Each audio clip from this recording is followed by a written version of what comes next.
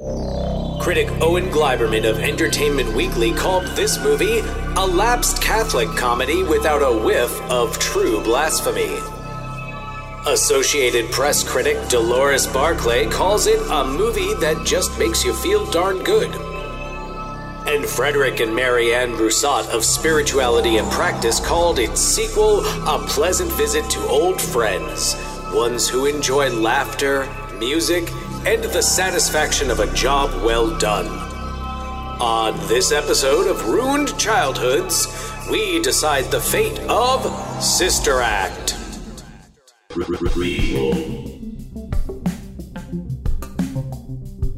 Sequel. Reboot. Which one will it be? It's the Ruined Childhoods podcast. Greetings, Starfighters, and welcome back to Ruined Childhoods. What's that? What's happening? Well, John, because we're talking about Sister Act on this episode. Oh, is that one of the songs that they do-ish? That's HHQ. That's Hail Holy Queen. That is the showstopper. That has been just in my head. That's and so funny. It's funny because that's not the one that my mind goes to. We'll get to that. Yes, we will. We'll get to that. Yeah. So, hey, it's Ruined Childhoods time. Yeah. This is, first of all, apologies for the later release on that one. I got sick because wildfire smoke made my throat scratchy and then I got a cold. Yeah, we figured you'd understand. Well, like a baby living in a smoke-filled environment for, 2 weeks? Yeah, but you know what? Feeling great. Feeling real good right now. Excellent. Looking great. Thanks, buddy. Appreciate that. This is your favorite podcast about movie reboots, prequels, sequels, etc., so on and so forth. And I am so thrilled to be talking about Sister Act on this one. This is like, I can't believe we didn't start with this episode. I can't believe it took us 82 episodes to get to this. Worth the wait. Yeah, but first I want to talk about something that I saw in the news today. Oh, no. Oh, what do you mean, oh, no? I don't know. Because the news is terrible? Is it entertainment? If it's an entertainment news, then okay. I look at this as being good news, and I'm glad that we actually didn't record until much later, because otherwise I wouldn't have seen this before we recorded. But according to Hollywood Reporter, a long disputed situation between the creative minds of Spinal Tap, so Harry Shearer, Christopher Guest, Michael McKean, and Rob Reiner, they finally settled a dispute with, I guess, the licensing agencies and the studios for the rights for Spinal Tap. I guess there was a lot of beef going on. I guess Harry Shearer caused a stir, I think, starting back in 2016 when this all began, about getting the rights for all the Spinal Tap stuff. So this kind of opens the door for maybe some new Spinal Tap stuff. Hard to say. Never did I imagine that we would potentially be seeing new. I mean, when was the last? Well, they toured. They toured with the Folksmen. The Folksmen. Year. I mean, this was like 10 years ago. More 15 years ago. So it's been a long time, but Folksmen, New Main Street Singers. Oh, is it awesome? Mitch and Mickey? No, I'm just right. I'm running down the whole list of the a Song for Irving, or what was it? Ode to Irv. Ode to Irving.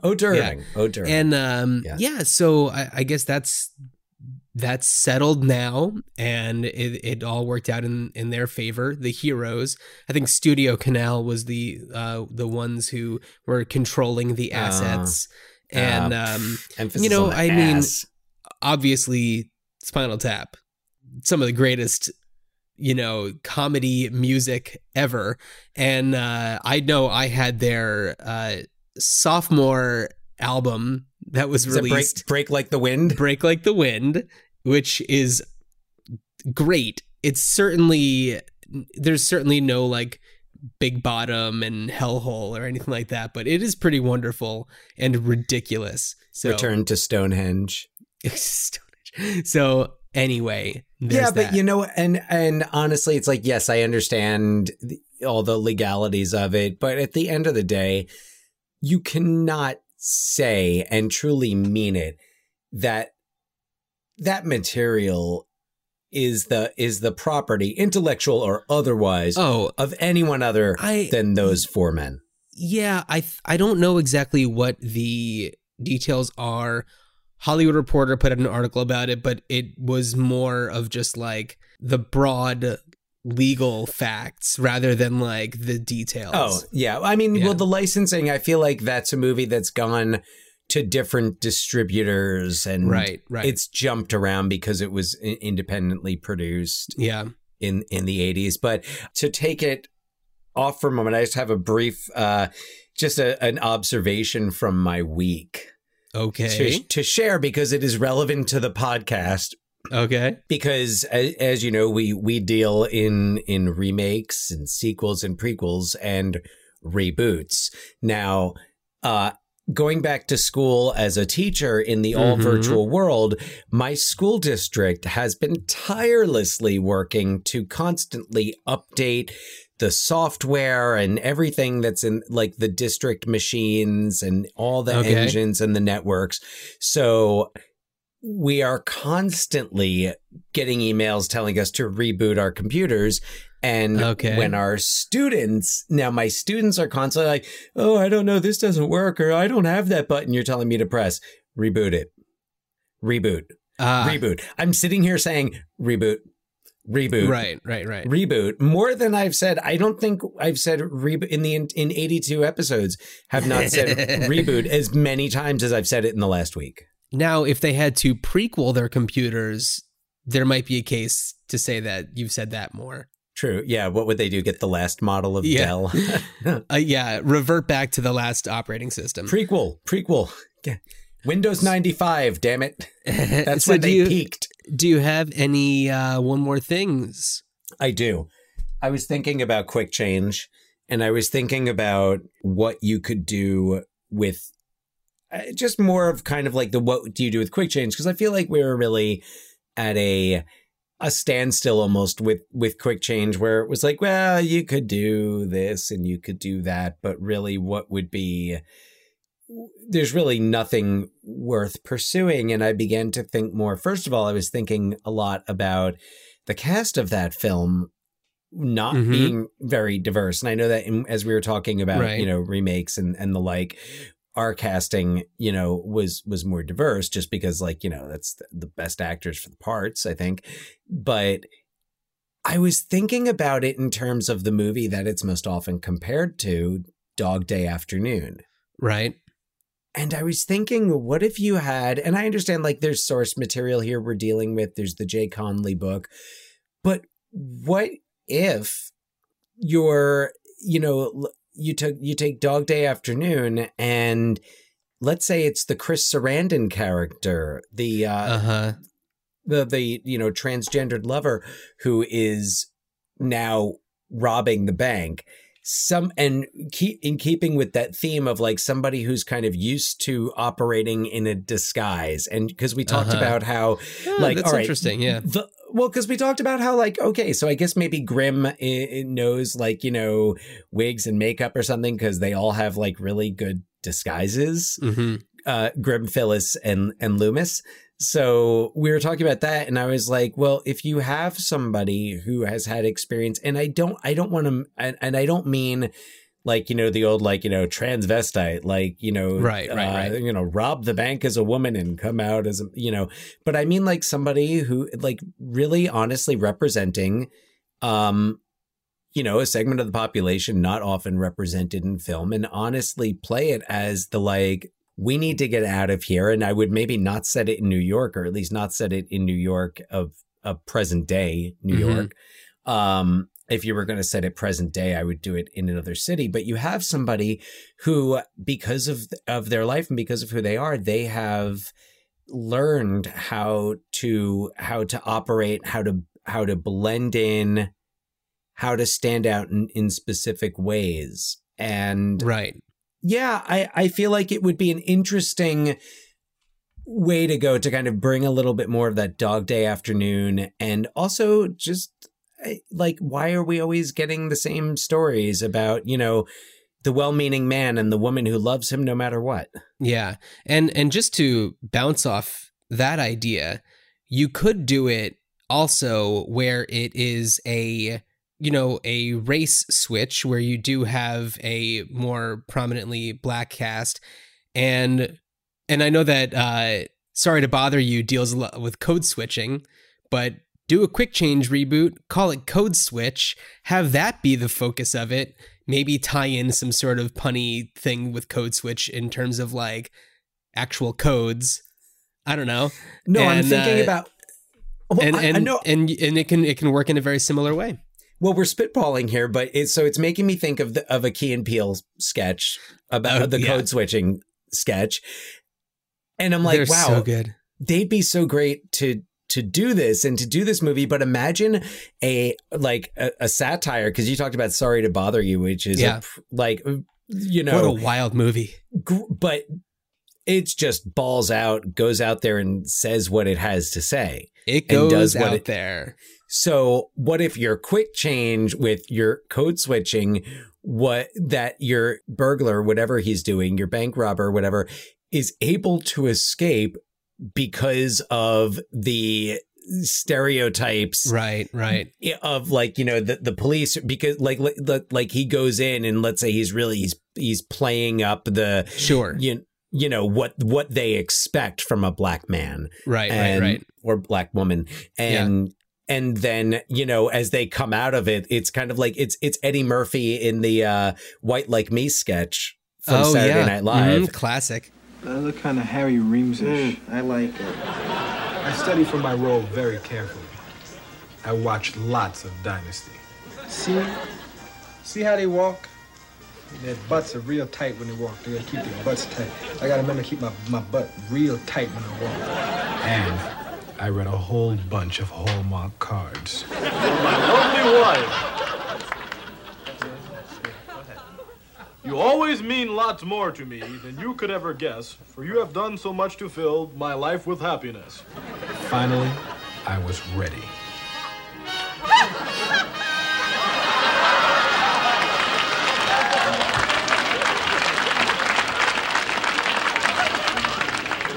The problem was much more serious than I'd ever imagined.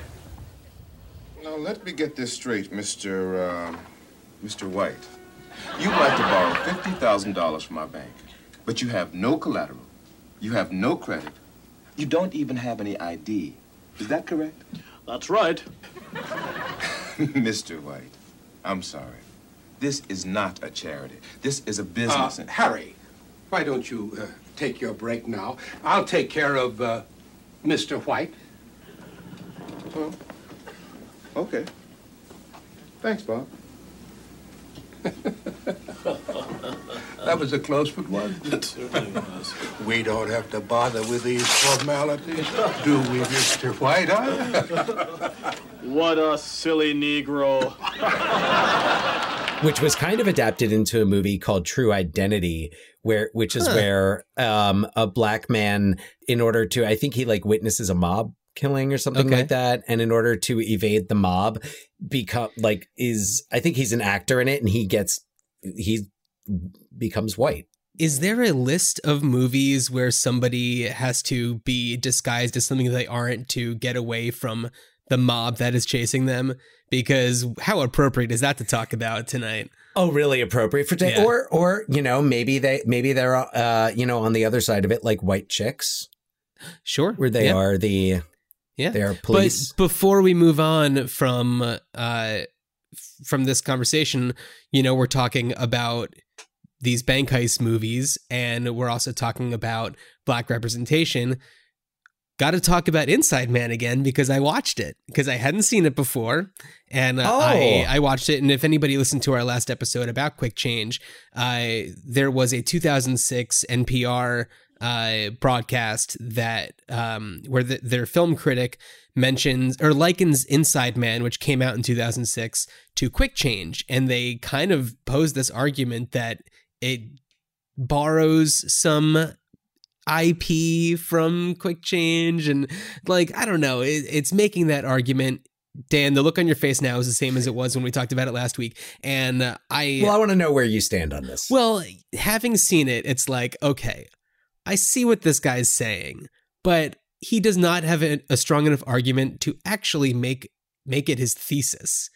You know, I think it's worthy of calling out movies like Quick Change in a review of Inside Man, just because, yes, you have a bank robbery where some of the hostages that get released are the people responsible for the heist. But that's it. And that's where it ends with that. Inside Man has so much more going on. Inside Man is actually really great. I really, really enjoyed it. Fantastic. I don't know why I hadn't seen it before, but I did. It's streaming on one of the platforms and I checked it out. Actually, you know what's funny is, you know how when you open up like Netflix or whatever, there will be one movie that's like advertised to you. It was advertised to me. Specifically, like, that was the movie, and I was like, well, I guess I have to watch this right now. Like, what are the chances? Is my TV listening right now? Yes.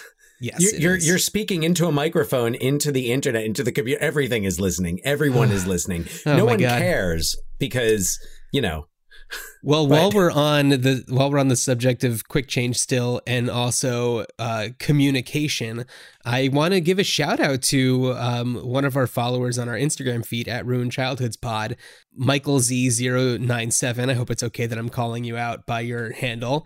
I apologize if it's not okay, but I wanted to mention that Michael Z097 has a cousin who's a prominently displayed extra in the film, in a scene where Randy Quaid abruptly exits the cab. Isn't it when he like runs out of the cab and he like runs right into the side of that, like the newspaper kiosk? Right. Concerned onlooker. So I haven't checked it out, but I'm going to definitely rewatch it again and look for that concerned onlooker.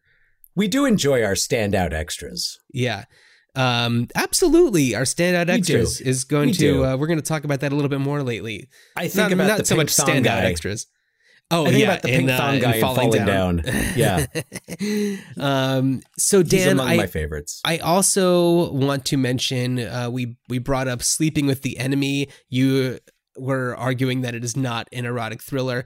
Wikipedia calls it a romantic psychological thriller. So it's maybe a gray area, but it's in that category. Romantic. It doesn't have, I don't remember sex scenes in it. Like for an erotic thriller, like there's got to be some like, you know, crazy sex going on where you think someone's going to get killed in the middle of it.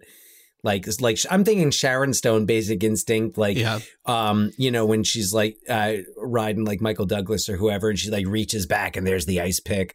Oh yeah. That's like that Fatal Attraction. Yeah. Neurotic, those are the Disclosure. Two. I think that like those two, yes, Disclosure also are like the tent poles of the genre. So the one other They're erotic thing, thrillers because the male lead always gets a tent pole. Sorry, I could not hold that one. Yikes. Back. So in a complete turn of vibe, I want to mention that in my home, you know, especially since we've been cooped up with all of the smoke from fires, everything is better now. The air quality has greatly improved. We've been watching a lot of movies, and my 3-year-old really likes to watch Sleeping Beauty. And I was noticing the minstrel, when you have the two kings from the two different kingdoms who are waiting for the prince and Aurora to come to the castle so they can finally meet and get married, and they're talking about like their future together. It's just the two of them getting drunk, and then there's this minstrel with a lute or lyre or whatever, and he keeps on sneaking sips of alcohol from them, and like, you know, bottles tipping over, and he like has it go into like the inside of his instrument, and he drinks it out of there. And all I could think of was Levinson from The Party. And Dan, I don't know if you guys watch Sleeping Beauty at all, but if you happen to put it on, or if you want to see what I'm talking about, just like fast forward to, I don't know, 3/4 of the way into it, and holy cow. Now, Levinson. Sleeping Beauty predates The Party, doesn't it? It is 60s, but I want to say it's earlier 60s. I'm going to look that up real quick. I'm curious. No, my daughter does not watch Disney movies. She watches veterinarian shows. And Sleeping Beauty is 59. So yeah, like for example, so we were reading, we ordered a book about Ruth Bader Ginsburg. Pour one out for RBG. Pour it all out. Pour it all. I was I actually did, because I was doing a virtual happy hour. I was with social studies teachers so that's how I found out. And I just kind of, picked up the bottle. But anyway, so we're reading the book and talking about how her mother died from cancer. And because my daughter watches all of these veterinarian shows, and now, and like every episode, especially this one that she watches on Disney Channel, I'm going to shout it out because it's really good. Dr. T, Lone Star Vet. And the women? Oh. No. Different Dr. T. Less, not Richard Gere. She's more of a Jenna Fisher. More of a Jenna Fisher type. I would cast Jenna Fisher in a heartbeat. In Dr. T, the Lone Star Vet. But so, and every time someone brings in their animal and they're like, well, I don't know. And then, there's this one there and they're looking, Dr. T's, it could be cancer. We hope it's not. So after watching these shows for a couple of days, it's like I'm sitting there watching it with her one day, and they bring the animal into the doctor and they're looking at it and they're like, and then, I don't know, like this under her wing there. And Chloe just looks at me and she goes, could be cancer. Yeah. So we're reading this Ruth Bader Ginsburg book, and her mother died from cancer. And of course, Chloe wanted to know what type of cancer it was. And it was, so no, we're not watching. I trust me, I would love to be watching Sleeping Beauty, but she's really into these vet shows, and that's great. Like they're doing surgery on it, and I'm like I'll walk into the room, or my wife will walk into the room, and we'll just be like, oh, I can't, like, oh God, you're like, stitching the intestines of a crocodile. I can't watch this. Wow. And Chloe's like, I think I can do that stitch. Oh my goodness, she's a riot. Yeah. Well, like you said, pour one out for Ruth Bader Ginsburg. And speaking of other people who don black robes, let's talk about Sister Act. Speaking of some sisters here. Yes. Sister Act. Dan, I feel like we were aware of Sister Act because our uncle was an extra in it. Yes. He lives in San Francisco. Well, he lives in Oakland now, but lived in San Francisco at the time. And perhaps we will hear from him in a little bit. If all works out according to plan, then we'll be able to have his side of the story. But this, it was a time when certainly anybody who was in a movie that could be on screen, it was like a huge deal. And this was... not everybody walking around had a camera, and for it's sure. like we weren't all like just putting ourselves up on YouTube. So and making a movie was also a big production. It wasn't I mean, it's still a big production, but like not digital. We're talking, early 90s here. Yeah. So I mean, I know that we for sure saw it in the theater because it was a family event for us. Although I'm not sure that I saw it. I feel like I saw it separately. That could be. For some reason, have a recollection of not seeing it with the rest of the family. I do remember seeing it at the Westfield Twin. Okay. We probably saw it the same place, wherever it was playing the closest. Yeah. So 1992. 1992. I was 9. It was, and the thing that's so great about this movie is it's suitable for everybody. And can I tell you something? I will tell you something that I remember when I remember hearing about this movie, and that it was Whoopi Goldberg playing a lounge singer whose mobster boyfriend is on the hunt for her because she witnesses a killing and she hides out. Wait, Dan, I haven't given the synopsis yet. I just did. And she hides out in a convent. Yeah. I was like, no way this isn't rated R. Oh. With because Whoopi Goldberg at the time, like, all right, she did Ghost, but like, you know, Whoopi Goldberg was known more for like R-rated stuff like Jumpin' Jack Flash and Burglar, and her stand-up comedy, which she wasn't Andrew Dice Clay, right? You know, but she didn't hold back. Well, also, in addition to just Whoopi Goldberg and what we knew of her at that time, what we also knew of comedy nun movies at the time was Nuns on the Run, which came out 2 years before this, which had boobs in it, which is probably the only thing I remember about it, to be honest. And Eric Idle is in it, and is it Robbie Coltrane? Eric Idle and Robbie Coltrane. No, there's actually a lot I remember Robbie about Coltrane. That movie. I'm sure that Hagrid. Yeah, I'm sure that the moment I watch it again, it'll all just come back to me. We watched that a lot growing up for some reason. I had it taped. That was a funny movie. I remember it being a funny movie. I'm sure I'll watch it now and I don't know. But just cringe. It'll probably feel really weird. Like there's probably a reason why you can't find it anywhere. Well, especially like because the scene that you're talking about with the boobs is, and I'm sure that the actresses were above 18, but this was taking place in a high school girls' shower where Robbie Coltrane dressed as a nun is walking through all this like throng of showering high school girls. So yikes.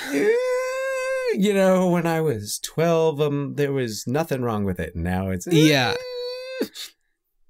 So just looking at Whoopi Goldberg's filmography leading up to this, and I'm going to go in reverse chronological order. So in 91, we have Soap Dish, wonderful performance, of course.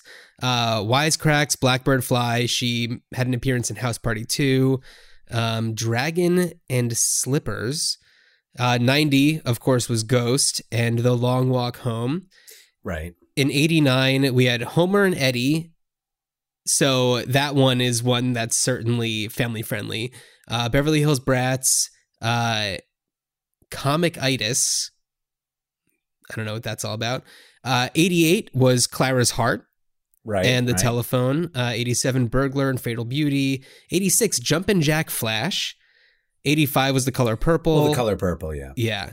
So anyway, not a lot of smaller projects and not a lot of hits necessarily.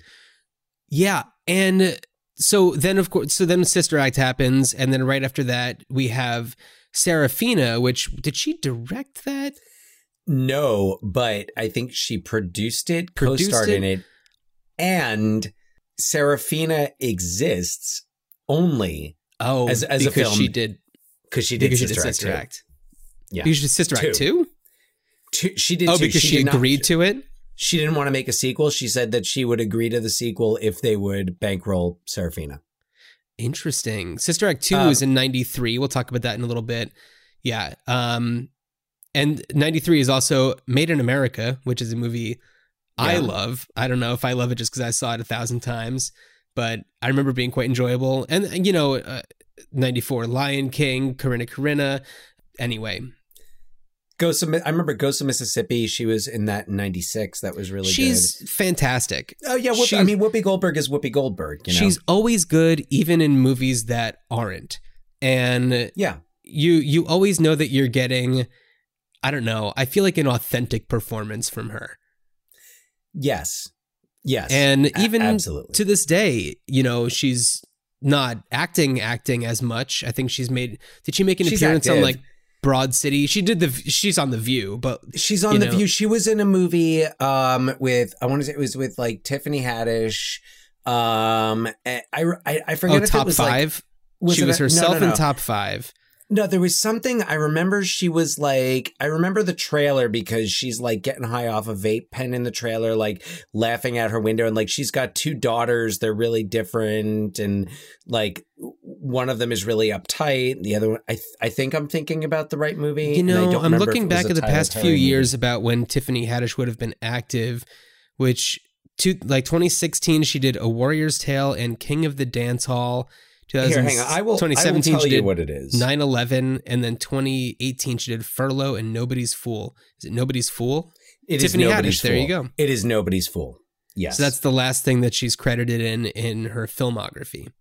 Yes. Yeah. So, but I'm sure she has opportunities and kind of. I'm sure she gets asked to do things all the time, but she can say no, and I'm sure she does a lot. Well, and she was, I believe, nominated for an Academy Award for The Color Purple, and then won the Academy Award for Ghost. Right. And she won Tony for The Color Purple?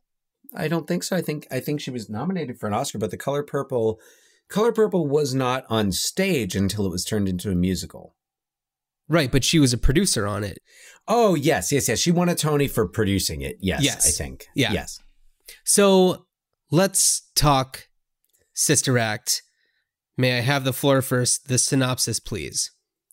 Synopsize away.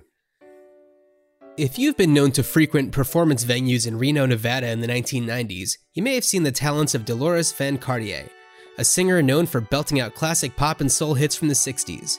What you might not know is that she's the mistress to Vince LaRocca, a big-time Reno gangster.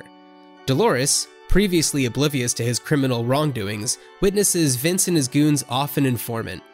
Dolores manages to run away from Vince's goons and into the protection of Police Lieutenant Eddie Souther, who puts her in a witness protection situation in the last place anyone would find her, a convent in San Francisco, coincidentally Dolores' hometown. For obvious reasons, her whereabouts must never be discovered. Not only does Vince have a bounty on her head, but there's also a mole in the police department. At her new home, St. Catherine's, she's forced to live as a nun and even convince the other nuns that she's one of them. Her true identity is only known by the Reverend Mother, who isn't crazy about her being there in the first place. Dolores, now known as Sister Mary Clarence, is quickly revealed to be unlike the other nuns. She speaks out, she dances, she questions their methods, and some of their fellow nuns are really into it. She particularly buddies up with Sisters Mary Patrick and Mary Robert, but when Sister Mary Clarence joins up with the church choir, she realizes how she can make a difference. She unlocks the hidden potential for this group of sassy sisters, and with their voices, actually attracts new faces into their dwindling congregation. Much to the disapproval of the Reverend Mother, Sister Mary Clarence and her group take it to the streets and buddy up with the locals in the dump of a neighborhood. Using song, they even get national attention on the news, nearly getting caught by Vince. But they get someone else's attention, the frickin' Pope. Meanwhile, Vince's trial is coming up, and once Dolores testifies, she can leave the convent. But she's not quite ready. She has to be there for her gals. But it turns out the Pope isn't the only one who discovers Dolores. Her whereabouts have also been found out by the mole in the department, leading Vince's goons straight to her. Once they swoop her up and bring her back to Reno to face her destiny at Vince's hands, the gang has her back. They charter a chopper to Reno and track her down to save the goddamn day. They all, Sister Mary Clarence included, return to St. Catherine's to perform for the Pope and get the most grandstanding ovation in all of San Francisco. So, as we've discussed, Whoopi Goldberg plays Dolores Van Cartier / Sister Mary Clarence. We've got Maggie Smith as the Reverend Mother, who's amazing. Harvey Keitel as Vince LaRocca. We have Bill Nunn as Eddie Souther. We have Kathy Najimy stealing every scene she is in as Sister Mary Patrick. Mary Wicks is Sister Mary Lazarus, whose name is on my screen, also because Dan has made that his name on our video recording. Talk about an underestimated scene stealer. I know, and I didn't mention her at all in the synopsis, but she really is part of their main crew, and she's hilarious.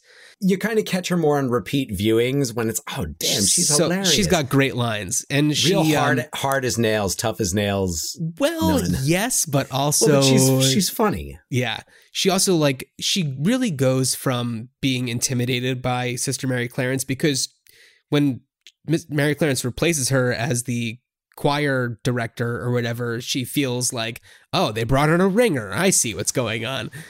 Reverend Mother says Mary Clarence has a background in music. Really, Mary Clarence? Were you a choir mistress? Sort of freelance. Freelance? Really? Oh. You don't think I see? You think I took vows yesterday? I know what you're up to. You and Reverend Mother. What? You're a ringer. She brought you here to replace me. Out with the old. Oh, could you help us, Mary Clarence?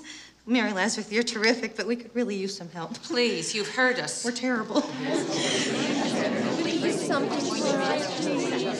Well, there's a word for this. Mutiny. So, Mary Clarence, you think you can do better? I believe I'd like to see that. Go ahead, sister. Make them sing. She's so good in that scene. But she quickly is just like, oh, no. You are that much better. I get it. You're cool. Well, but that's also because Mary Clarence kind of also, like, she knows. So, and this is kind of what I think, where it builds into 2, where I think like kind of it made the premise for Sister Act 2. And I know we'll get to it, but a little obvious. The idea of being in a school is that she's a really good teacher and she understands that Mary Lazarus feels a little put out. So she incorporates her and brings her in on her side. She's really good at making people feel comfortable and getting people to come out of their shells, such as the case with Sister Mary Robert, played by Wendy McKenna, who's the very soft-spoken, much younger nun who she really like gets to belt out, and she's this incredible singer. Not really her voice, but that's neither here nor there. And Sister Mary Robert, could you come stand over here, please? Yeah, come on over.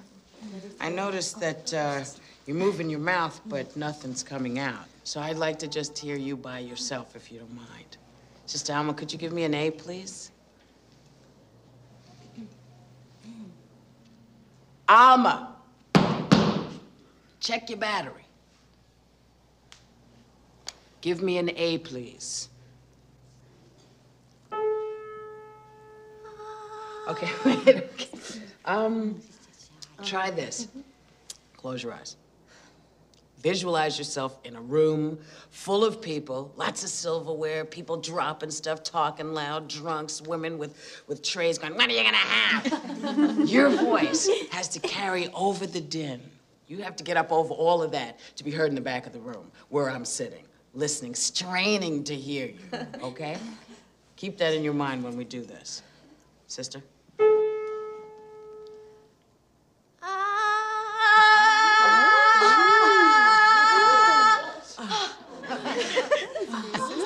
We call that an A with an attitude.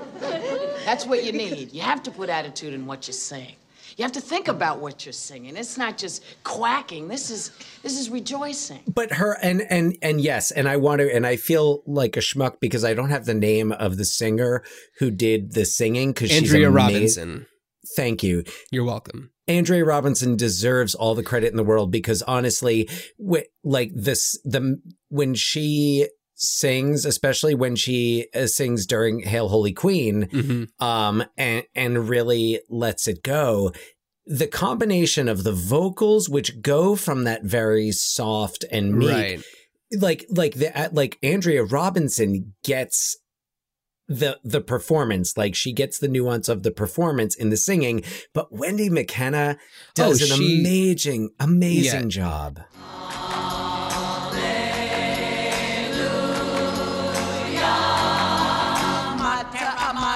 Intermarata, Sanctus, Sanctus Dominus, Virgo Spice Mater Aspice, Sanctus, Sanctus Dominus.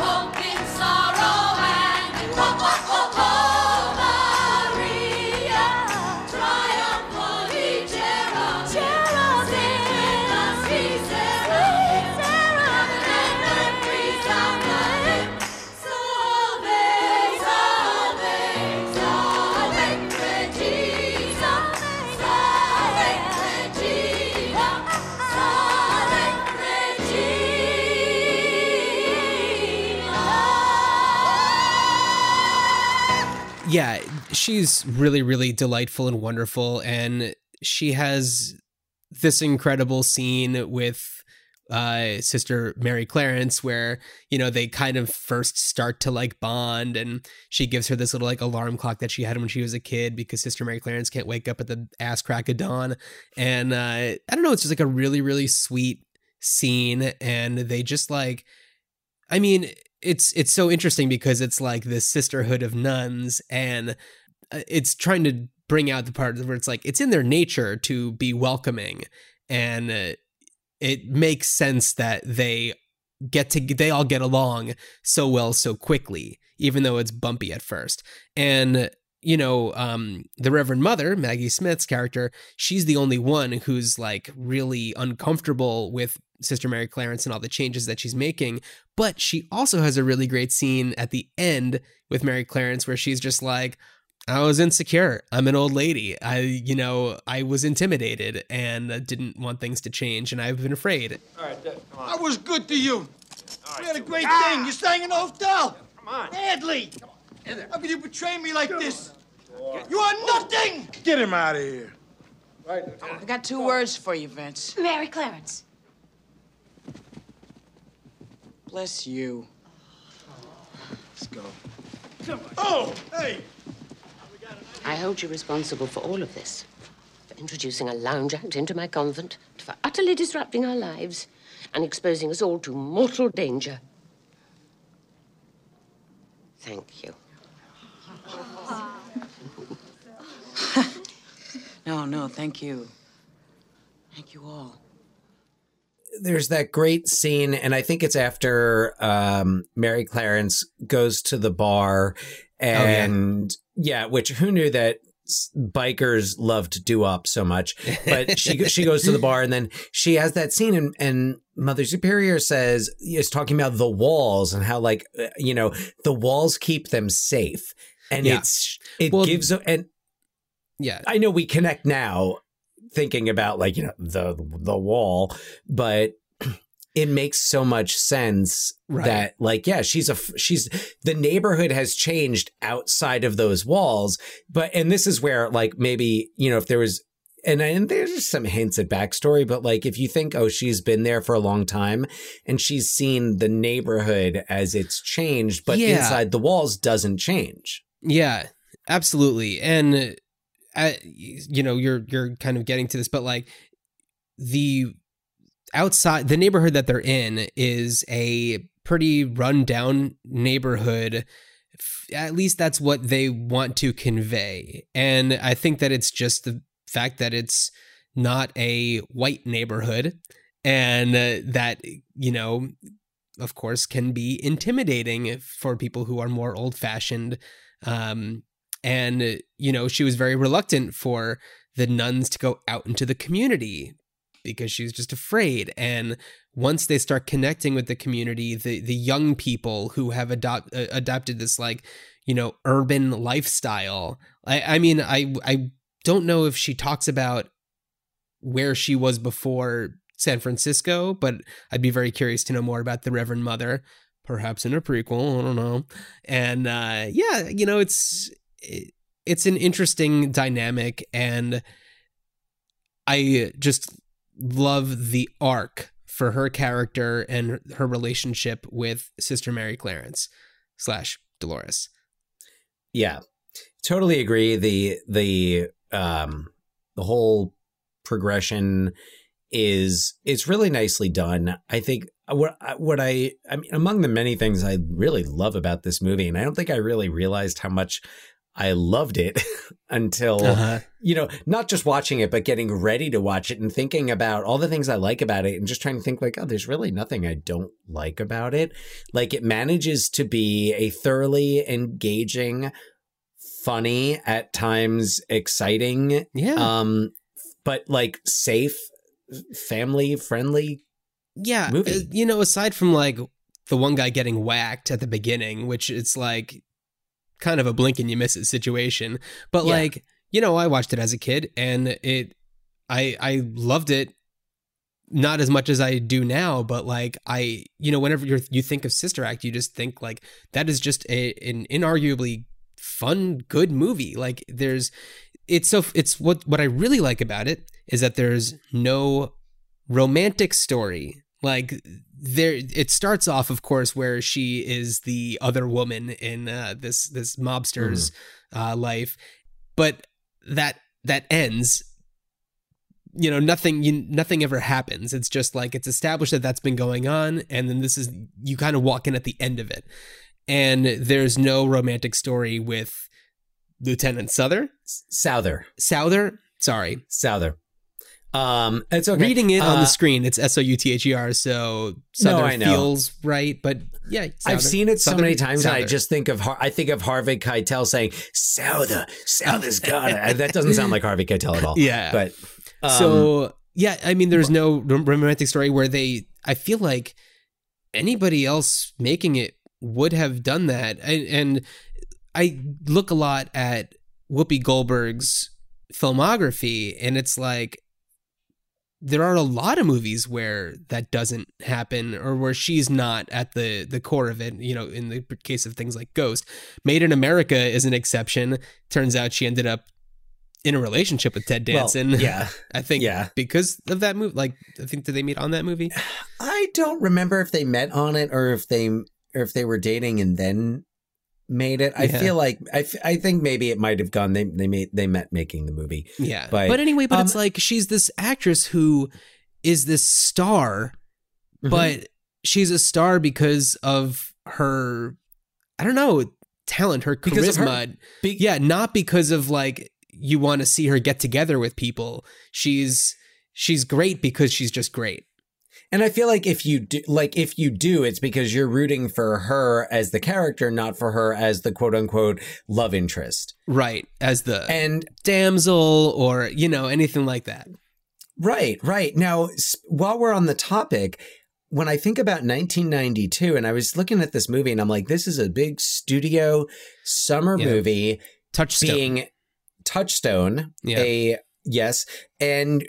But anchored by a black woman, right, and largely female cast. The men in it are really supporting players, right? Harvey Keitel aside, but Souther is Bill Nunn, who is African American, and it's not. But that aside, it wasn't pushed to a specific demographic. It was pushed to everybody.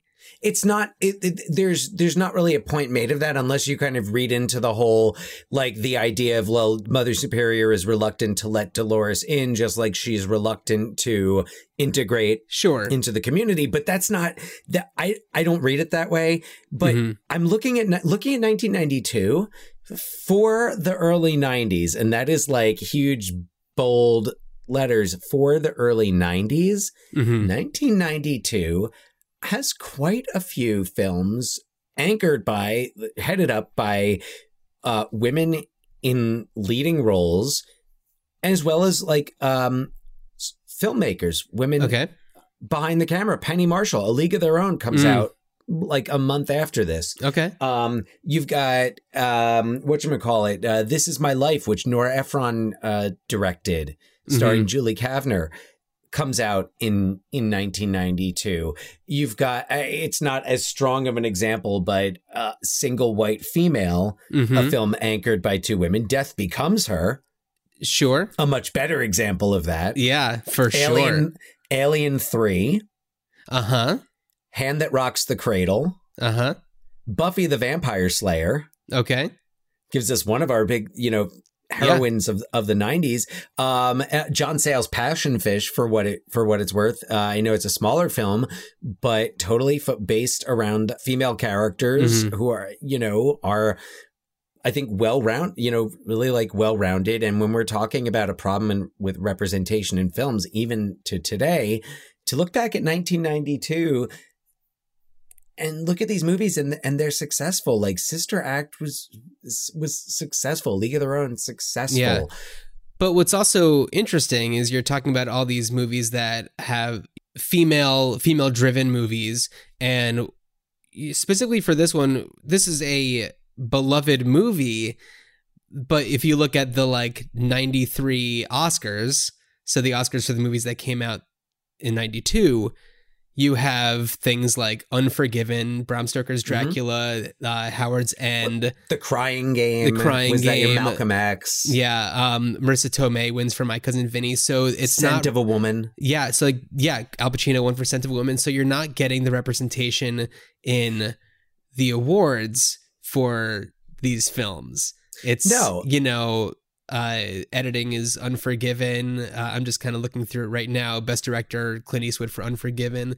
So it's like, as far as like the stats for, when people look back, it's like, oh, I'm gonna watch all the best picture from each year or whatever. It's like, well, you're gonna be missing out on maybe what really was the best one. But that's the thing. Like, don't just look at Best Picture. Look at the box office. Right, because I would argue that a movie like Sister Act is standing the test of time. I'm not saying that it would be worthy of Best Picture, but it's like, it is one of those movies that it's like, try to find too much that's bad with this movie. Like, that's what I'm saying. But to your point about the romantic subplots, if you look at like a lot of those movies that I'm talking about here, A League of Their Own, there was going to be a romantic subplot between Gina Davis and Tom Hanks that got nixed. Yeah. I mean, a single white female is kind of an outlier there. Death Becomes Her. I know there's like Bruce Willis, but he's not, it's not about the romance. It's about the two of them. Absolutely. No, it's not about him. Yeah. It's not about him. I mean, God, Alien 3, I think, is the only one where The Hand That Rocks the Cradle and Alien 3 is the only one where anyone has a baby. But, like The Hand That Rocks the Cradle, the men in that movie are either, it's the scummy OBGYN or the Ernie Hudson's character, Matt McCoy, who's the husband, but it's really Annabella Sciorra and Julianne Moore, who are kind of like the driving heroes of that movie. Yeah. Well, luckily... So 1992. Yeah. But if we want to just go into the future to 1993, we have Sister Act 2, Back in the Habit. Yeah. One of the greatest titles for a sequel. It's so memorable. It's a great title for a sequel. It's a wonderful title for a sequel. Sister Act 2. Sister Act 2 didn't perform as well critically or at the box office, but I gotta say, it's fun. Oh, and going back to the first one thing we didn't mention, yes, it has everything. It's got great emotional arcs between these women. It has great comedic moments, but also it's got music that'll give you goosebumps, even if you heard the music 1,000 times.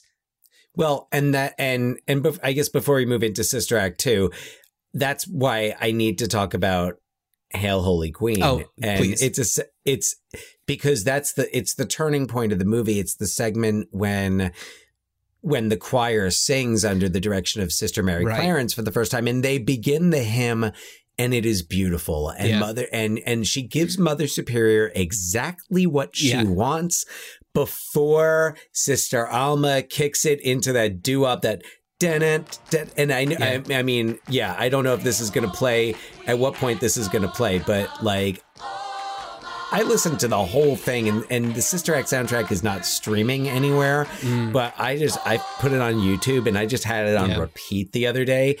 But the moment when not only, because first and what's so awesome about it, what's so great, and then then we'll go to Sister Act 2, but it's that moment where at first they're singing as a choir, all as one voice. They're all terrific and they're all together. For the first time ever. Start for the first time ever. And then the doo-wop starts.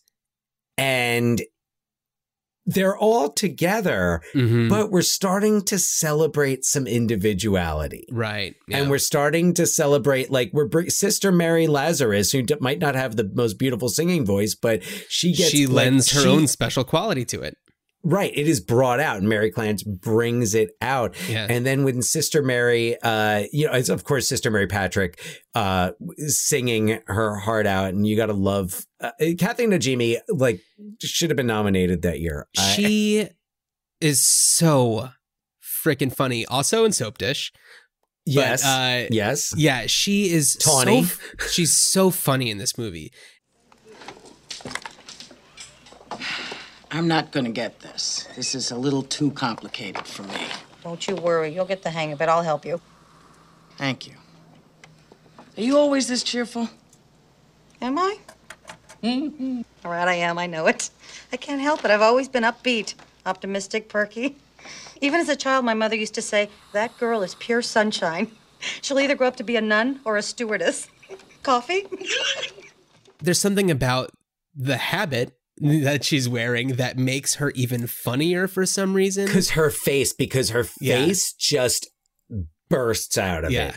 And her expressions, she said, she was interviewed and she said that her inspiration, like to kind of get to that, was Mary Hart, co-host of Entertainment Tonight. Really? Who was just always bubbly about everything. So she said she was just like, act like Mary Hart and smile all the time and have your eyes really big. Funny. So, but and then when Sister Mary Robert sings and it is a religious moment, and I'm not a religious person. I'm not into organized religion, but it is that moment where it is so pure and genuine that what comes out of her, and it is her love and her desire and what drives her to be a nun that just comes pouring out. Yeah. In that song. And, just what you just said made me think of another thing that makes this movie so great is that it transcends religion, even though it is a movie about nuns, because we were a family of, Jewish kids, and we loved this movie probably just as much as anybody else. Oh, it didn't matter. It transcends it's not about I should tell that. this. Did you ever, do you remember? I don't think you were there for this because you might have been too young. Okay. But at one point, I only remember that this was right before my 10th birthday in the glorious year of 1987. Okay. What a year. Just because, so we were going to the temple Sunday morning for religious school, for Sunday school. And mom was driving, and I remember this pretty clearly. We were driving in Garwood and we got into a little fender bender. It wasn't a major accident, but with a car of nuns. I don't know this. Was On I the there? way to temple. No. I don't think I don't think you would have been there. No. Okay. I don't think you or Scott were there. And the only reason I remember it was right before my 10th birthday was also there were some of my birthday presents were in the trunk. Oh. A Gwildor action figure. What? Are you freaking kidding me? No, I remember the weirdest shit. So we were in a car accident with a bunch of nuns. Had they sung Hail Holy Queen, we would not have even asked for the insurance paperwork, but wow. That's wonderful. That is wonderful. And there we were 5 years later cheering for Sister Act. Amazing. Because one has nothing to do with the other. Yeah. Okay, so you were talking about the music. Well, just right. That's the moment. That's what makes that movie. That's what makes the movie really work. And it's that scene where you don't only see that, oh, well, Mary Clarence knows a few things and she's not afraid to push a few buttons, but also how happy the sisters are. Yeah. Just that they're able to rejoice and celebrate and actually like sound good doing. And of course, everybody comes in from the street. It's funny because when you listen to it on YouTube, you always hear the one guy say, hey, what's going on over there? They sound good. So the songs that stick out to me most from Sister Act are like, I Will Follow Him. And of course, My God.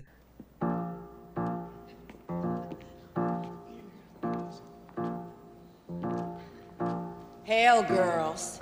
Hail, Mary. What's up? Well, Jerusalem's become a real drag. Everybody hates me. Not that guy over there. Who, him? They all say he's different. They say he's really weird. We don't care what people say. To us, he's always there. Really? Nothing you could say could tear me away from my God. My God. Nothing you could do, 'cause I'm stuck like glue to my God. My God. My God. I'm sticking to my God like a stamp to a letter, like birds of a feather. We stick together. I'm telling you from the start, I can't be torn apart from my God. The best part of that is Ellen Albertini Dow when she just has her one note. And when it comes to being happy, yeah. Oh, she's so delightful. Precious. That song is great. I love it. They're just so fun to watch. Like it's the kind of thing that, like, I don't know if I would imagine it creating like national news or international news, you know, you could say, since the Pope caught wind of it. But I don't know. It's it makes sense in the context of the movie. Like, oh yeah, I'm not surprised that like this is on TV in Reno, you know, on the news or something. Or that's especially, the Pope thing was a little outlandish, but you know, well, I guess he was anyway. He was coming to San Francisco anyway, and somehow found out about them. Boy, I would imagine you're in charge of the church where he was originally scheduled to go. Yeah, bummer. That day. And they're like, what? He's going to go to that, whatever church. I forget what it was. St. Catherine's. St. Catherine's.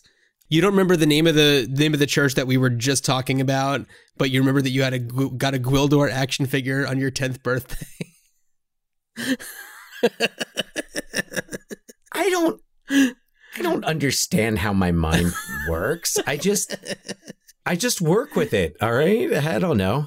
That's why there's a million Post-its up all over the place in here. Okay. So I can remember random shit after 5 seconds.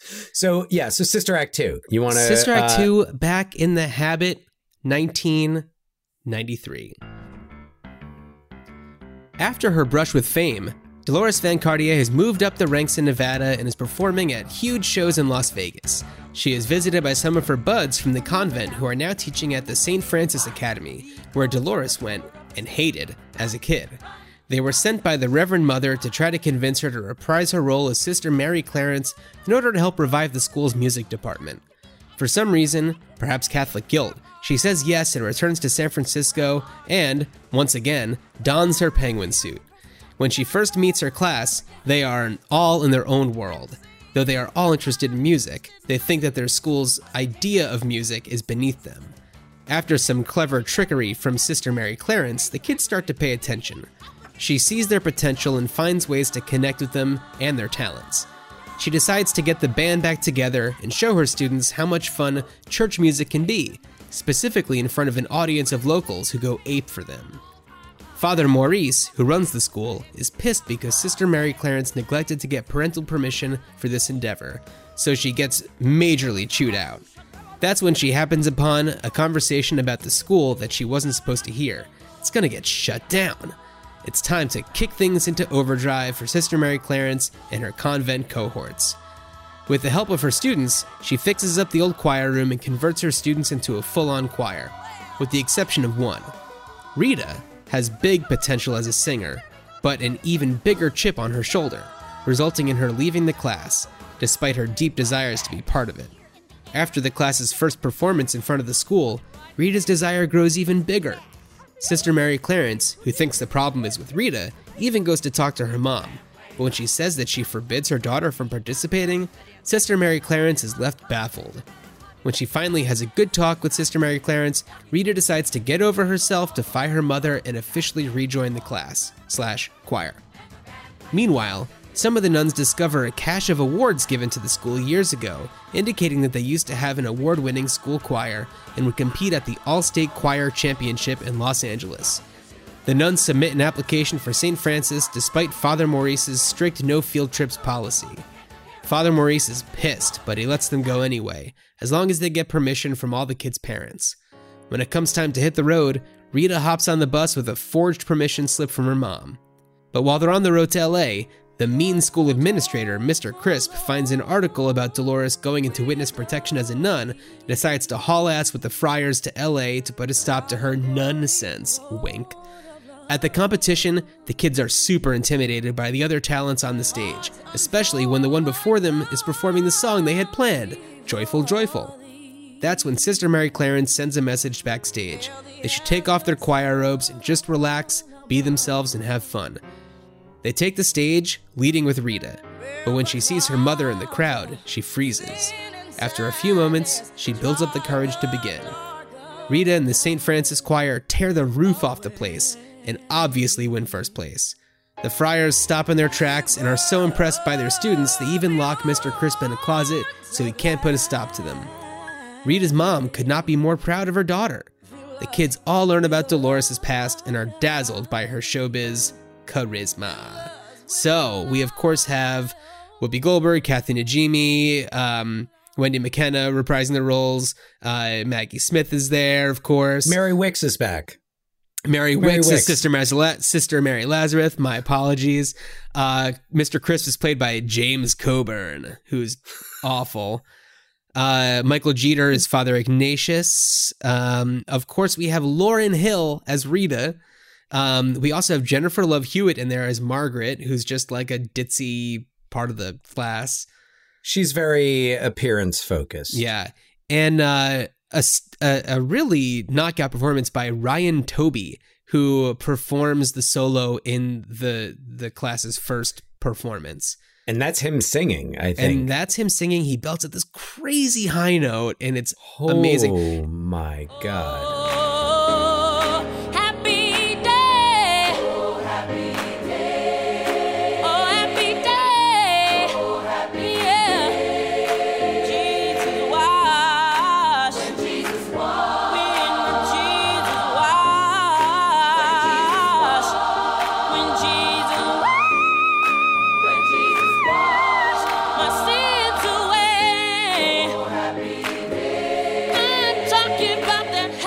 And I looked him up. Dan, do you know much about Ryan Toby? I feel like he was in what group was he in? He was in I don't know if he necessarily was in a group, but he wrote and produced for Will Smith, songs like Miami.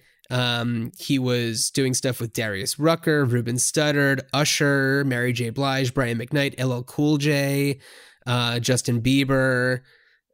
He recently, I think in 2018, released an album called Repeat History on his own. So yeah, guy's got chops and quite a voice.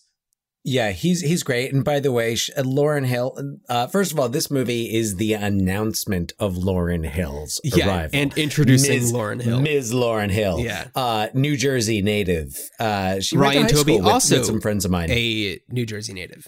Oh, did she go to high school with some friends of yours? She went to, I believe, Columbia High School, I think it's called, in Maplewood. Okay. Maplewood or South Orange. And, yeah, that's the area that she's from. Yeah. Yeah, no, went to school with a few friends of mine. Yeah, from that area. She's awesome in this, and she's great. She's great. It's obvious that her path clearly, led to such amazing work. I definitely, after rewatching this last week, listened to some Fugees and the Miseducation. Oh, of course I did.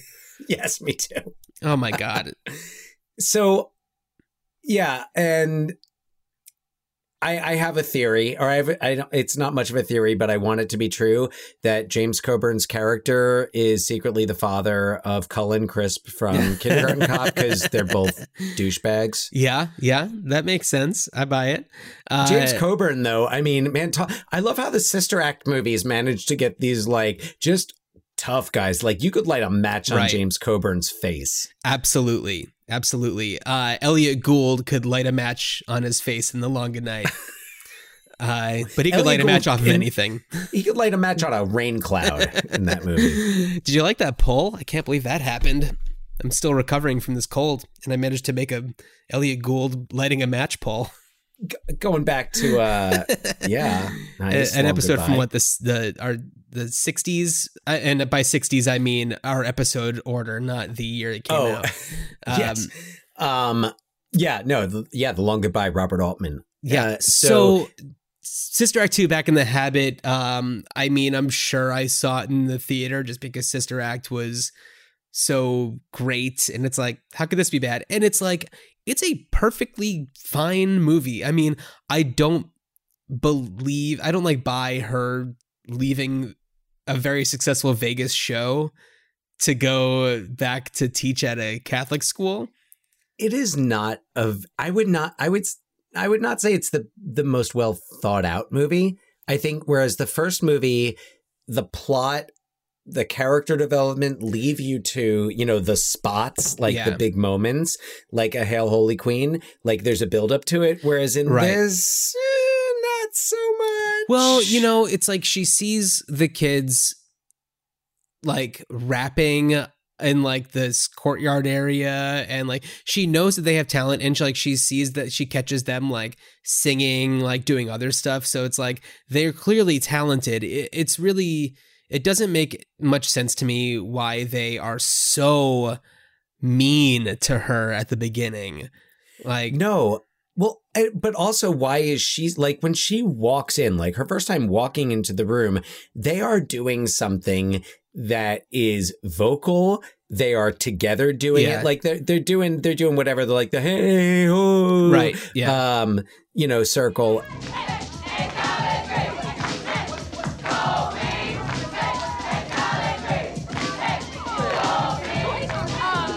That's why your mama DJs for the ice cream truck. It's you. Thank heaven you're here. Class, this is your new teacher, Sister Mary Clarence. Class. Your mama is so fat she sat on a rainbow and Skittles popped out. Well, congratulations. You're the new mayor of Sodom and Gomorrah. It just didn't seem in character that she would shoot it down so much, or that she would be so concerned about, like, it's like it can't get worse than, or the only way it can get worse is like basically once she walks in and starts bossing them around, rather than saying like, okay, all right, that's good. Just walking in with what they're doing and saying like, all right, that's really good. That's really good. Now try this. Yeah. It feels like that's what she did in the first one, was walk in and take what she had and worked with it. So I felt like as much as the second movie tries to duplicate the kind of like the high points of the first movie, it disregards that the whole movie is a high point. Yeah, so Sister Act 2 definitely, it's got two songs really that the class does. There's like two actual performances, aside from like all their like, rehearsals and stuff like that. And then there's Happy Day. Right. Yeah. And then Joyful. Yeah. And then so you have the original group, the nun choir, performing towards the beginning, and just to like show the kids, and it's like, okay. And then, they play a song at the, like during the end credits with all them, which is like, okay. So it's like, it doesn't have the same, like, you certainly get goosebumps when the kids are doing their two songs, like for sure, especially when Ryan Toby belts out that crazy high note. Absolutely. Yeah. And like the performances of everybody reacting to that are great, because it's like, what? Like nobody sees it coming. Her Whoopi's reaction to that is fantastic. It's so good. And so I don't know. I mean, I still find it fun to watch, but it's just not as good a movie, like down the line. Yeah, I don't know. I found it. I mean, yeah, I saw it in the theater and it's fun. And you're right. Those moments do have the intended effect, but it's more of a just like a boost, like a really fast high, and then you come down. Mm-hmm. And I felt like there were a few other things that just like distracted me from it. For instance, if Sister Mary Clarence or Dolores is such a great vocal teacher and such a great choir leader, why is she conducting the choir and they're all sitting down? Which is not a good, like, you should stay, especially meet them where they are. Learning singing. Yeah. Yeah, but meet them where they are. They're all standing up when she meets them. She makes them sit down. There's that. The school is also the hallways are way too clean. Like, even a nice school in the suburbs, like, there's like fucking milk cartons and cafeteria trays on the floor. So that, not that I need realism. Those details aside, also this movie really didn't have nearly close to the same type of stakes that the first one had. I think that the stakes in this one is like, this, it's like the school's going to close down. That's so much just like, oh no, the rich developer is going to buy the ski slope. We've got to save the community, or, it's like that same Ski Patrol. Yeah, it's Ski Patrol. It's the same trope that you see over and over and over again. I even wrote a script using that same exact trope about a fire department. Of course. Yeah. Yes. Oh, I the remember liar that department script. Yeah. Holy shit. Yeah. Oh, I remember with my friend Anna. There was some funny stuff in that. Yeah. Yeah, because it's hilarious, but it's just like a trope that's very well worn. Yeah. Dirty work. I mean, they're all just popping up into my head. Everything. Yeah. We're going to close down the blah, blah, blah. We got to save it. Yeah. Oh no. So, so, I mean, that was this, and it's like, they're going to close down the school. And it's like, if I was Dolores, I'd be like, I had a terrible experience here as a kid. I'm sure that my friends will land on their feet elsewhere. I don't know. And it's, I didn't, the urgency for her isn't quite there when as opposed to like running from the mob. At least they established that it is the last night of her run. But like, she even has this agent at the beginning. Oh, the Robert agent. Pastorelli is right, because and Robert Pastorelli, who was, not a no name, he was on Murphy Brown at the time. Yeah. And like, he's her agent, and then next thing you know, it's okay, I'm done. I thought that because when I watched it last week, I didn't remember it as clearly because it's been decades since I had seen it. But even when I saw him, I was like, okay, well, he's clearly going to show up again. Nope. No. Yeah. No. But some other people who do show up. So first of all, Michael Jeter. Right. Michael Jeter. Love Father Michael Ignatius. Jeter. Yeah. Father Ignatius. He's great. And I hope I'm pronouncing his name right. Thomas Gottschalk. I don't know. He plays the father of Wolfgang, the Schuff. Right.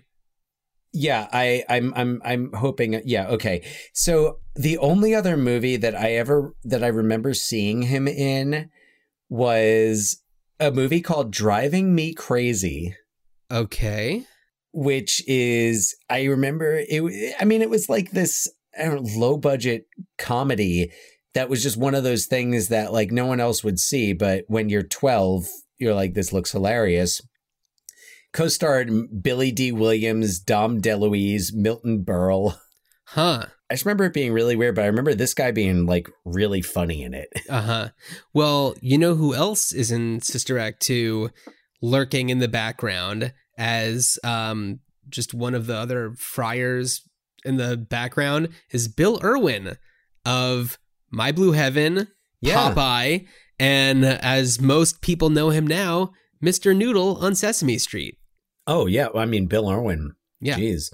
So he's in there. And yeah, it's kind of a blink and you'll miss it situation, which is funny because this is after he had been in Hot Shots and My Blue Heaven, of course, and 8 Men Out. Like had done Broadway. I wonder if it was just one of those things where it's like how I don't know, you got all those people who are in Star Wars, like, just but it's like, I don't know, you feel like he'd be a little bit more prominent. It just seems like an extra kind of thing. Maybe he was just visiting someone and they're like, hey, throw on a robe. Yeah, right.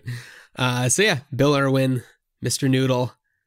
He's so good. I didn't catch him. I wouldn't have known it had I not seen his name on the credits list. And then it's like, oh yeah, there he is. But yeah, it's I mean, Sister Act 2, it's like, it's fun. It's fine. It's not like, it's not a terrible sequel. It's fine. No. It's just, it's not, it just doesn't have, it's not the across the board winner that Sister Act is. Sister Act 2 has its lulls and some moments where you're asking some questions and saying, yeah, but you know why what? exactly is this happening? Yeah, but if this movie is one of the prominent reasons why we have Lauryn Hill's success, then I'm grateful for it. Oh, hey, joyful, Yeah, for sure. Like, I would wager that Lauryn Hill was going to be successful one way or the other. I don't know if this movie led her to meet the rest of the Fugees. I believe this is what led her to Wyclef. I believe they met. Is it in New Jersey? Maybe they were all Jersey. I mean, they were all Jersey. So like Wyclef, Praz. I don't think that meeting happened as a result of this, but it's possible that. I mean, look, I don't know if somebody knows the truth behind this. Email us ruinchildhoodspot@gmail.com. But it's entirely possible that like she made a connection through this, or like, was able to do things because of the money from this that led them to paying for studio time or something like that. I don't know. Mm-hmm. But like, this is certainly the first time that people were aware of her in a broader sense rather than just her, local music scene. I have no problem with the existence of Sister Act 2. Also, Sister Act 2 has that. So there's that interesting little moment towards the end where it's like there's this implied, not romance. I feel like we often jump to romance, but like a backstory between Father Maurice and Reverend Mother. Mother Superior, Reverend Mother. Yeah. So which it makes me wonder, and this I think segues us to where we're going, but it certainly does make me think about, because she talks about, how they used to be the rebellious ones back in the day. Yeah. So, yeah. Before we get to our stuff, there was a lot of discussion about a Sister Act 3 that was believed to be turning into actually more of just a reboot of the series that would be going to Disney Plus. For years and years and years, there was a lot of discussion about what would be happening with this. 2018, there was alleged confirmation that they were doing a Sister Act 3 for Disney Plus. But according to an article I found on Digital Spy, who knows? I don't know what the deal is with that. But just in August, last month, apparently it is not happening. Whoopi is into it as a producer, I believe.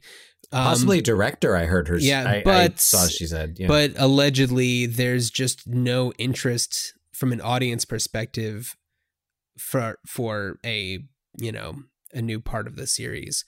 So I don't know what the deal is. It's entirely possible that things were in the works, but then coronavirus happened and things got shuffled around. I don't know. But the reports I heard is that not happening. Not happening. Not happening. But Dan, should something happen, what would you do with it? Well, what would I do with it? Okay. So. Oh, wait. Vince... Wait, sorry. One more quick thing.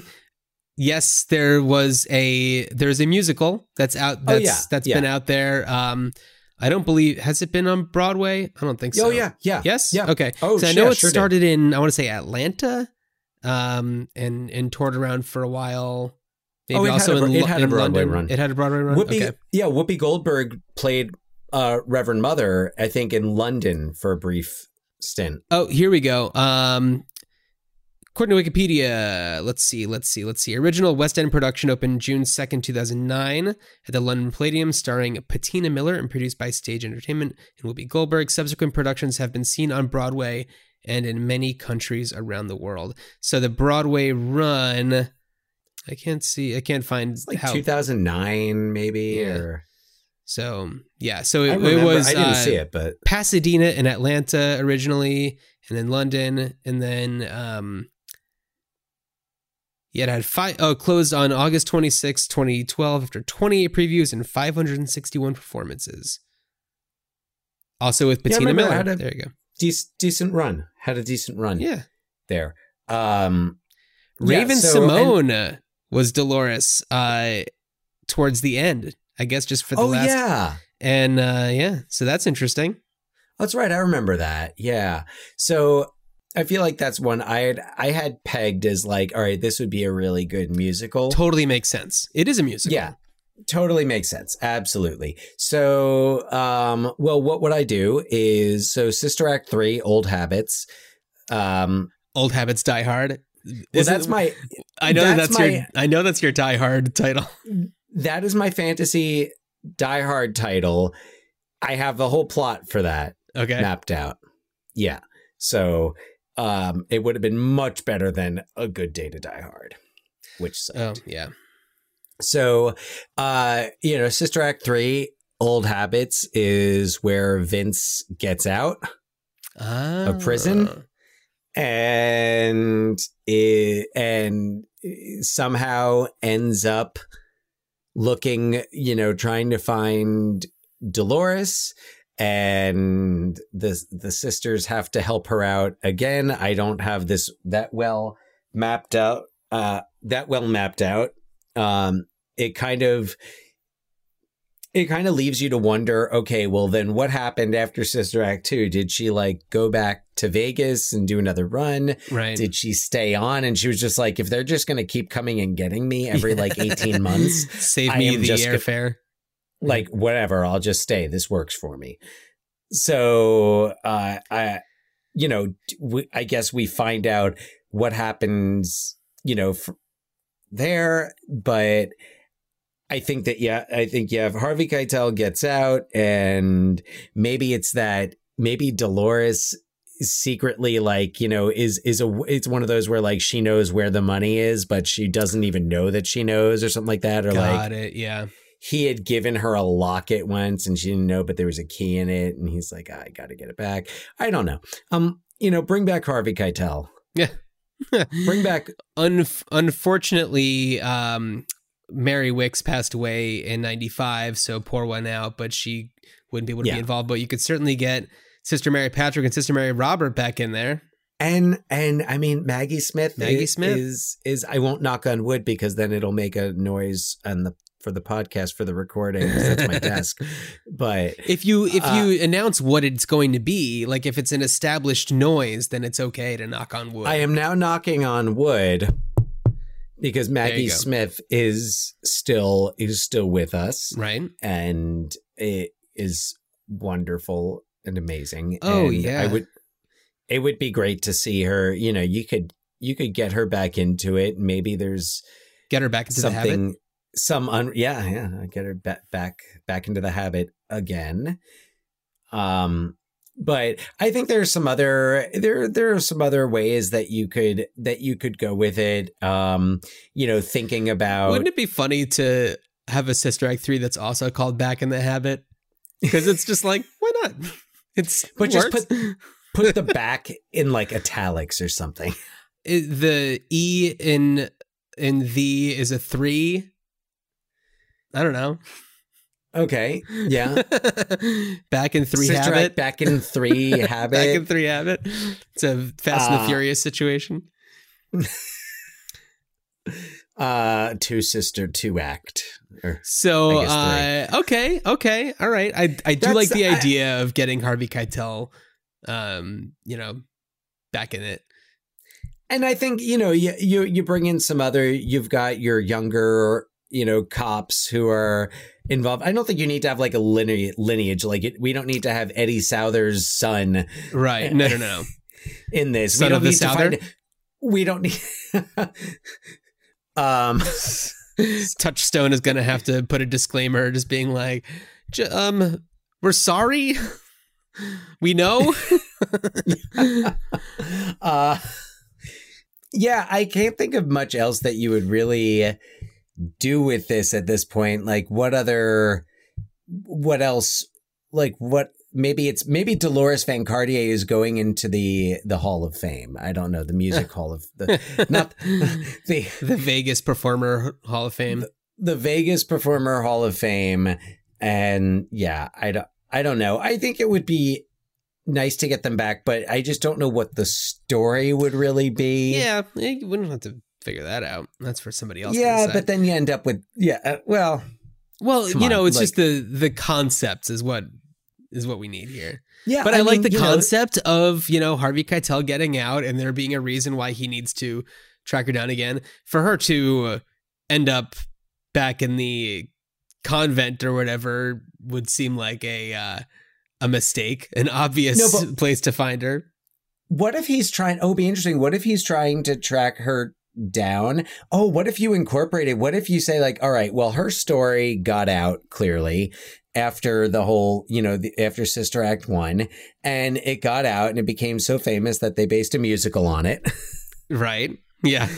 And they end up, and it's like they end up just kind of joining different like touring companies of the musical to hide out. So what if he gets out, but he's hidden like a large sum of money, like in the Vatican somewhere? Like, I don't know. It doesn't have to make sense. When he took Connie there in 1990? It doesn't have to make sense. The second one doesn't make sense. Why should the third? So for some reason, so we got to get them to Rome. We got to get them to the Vatican. Okay. We have to. Oh, like what if it's a Da Vinci Code type thing? Or what if, I mean, just going back to your Die Hard title and your whole Die Hard tie-in with Old Habits Die Hard, what if it's a crossover? Oh. What if it's a Die Hard movie that, you know, brings him to St. Catherine's or St. Francis, whatever saint they're at now, and that is an odd crossover. Yeah, but would you watch it? Yes. Yes, of course. Yeah. Oh, of course. It would so still weird. Be better than A Good Day to Die Hard. It's such a weird concept that you can't not see it. Like you just have to watch it to see like what in the world. Yeah. Does he need the sisters' help does like McClane? He doesn't realize he needs their help. Is it kind of like Kathy Najimy becomes Samuel L. Jackson? Yeah. In Die Hard with a Vengeance. Can you imagine? That's all I want to see is Die Hard with a Vengeance. No, he goes, instead of Zeus, it's Mary Patrick. No. He goes, oh, hey Zeus. And she goes, it's Jesus. Anyway, that's a weird joke. Okay, so my idea would be what we talked about before with you know, the Reverend Mother's backstory. I don't, you know, if you do have characters this interesting, and especially if you can like dip to present day Maggie Smith at the tops and tails or something, then why not? You know, like you said, there's it established that she, you know, has some sort of interesting past. Let's find out about it. Yeah, so I'm wondering. So, like, do you have casting ideas? No, not really, because I feel like, let's see, in this one, does she have an American accent in this one? I can't remember if she just did regular Maggie Smith voice or American. No, she's got the British accent. For some reason, I felt like it was Phoebe Waller-Bridge. Oh, that'd actually be really cool. That'd be really funny. Get a hot priest in there. Father Maurice, you know. Father Maurice's hot priest. Who's going to play Father Maurice? Like one of the Games of Thrones guys, or? Yeah, I mean, I haven't thought through casting or anything like that, but it would be cool, I think, just to explore that world. I should say, when I say one of the Game of Thrones guys, it's because I can't remember, like, between Richard Madden and then the guy who played Jon Stark. I think Richard Madden played the other Ned Stark's Robb Stark. So Robb Stark. I think Richard Madden played Robb Stark, and then I can't remember the name of the guy who played Jon Snow. Jon Snow. But yeah, I was just like, I don't know. They're hot, young. Kit Harington. Kit Harington. Yeah. Yes.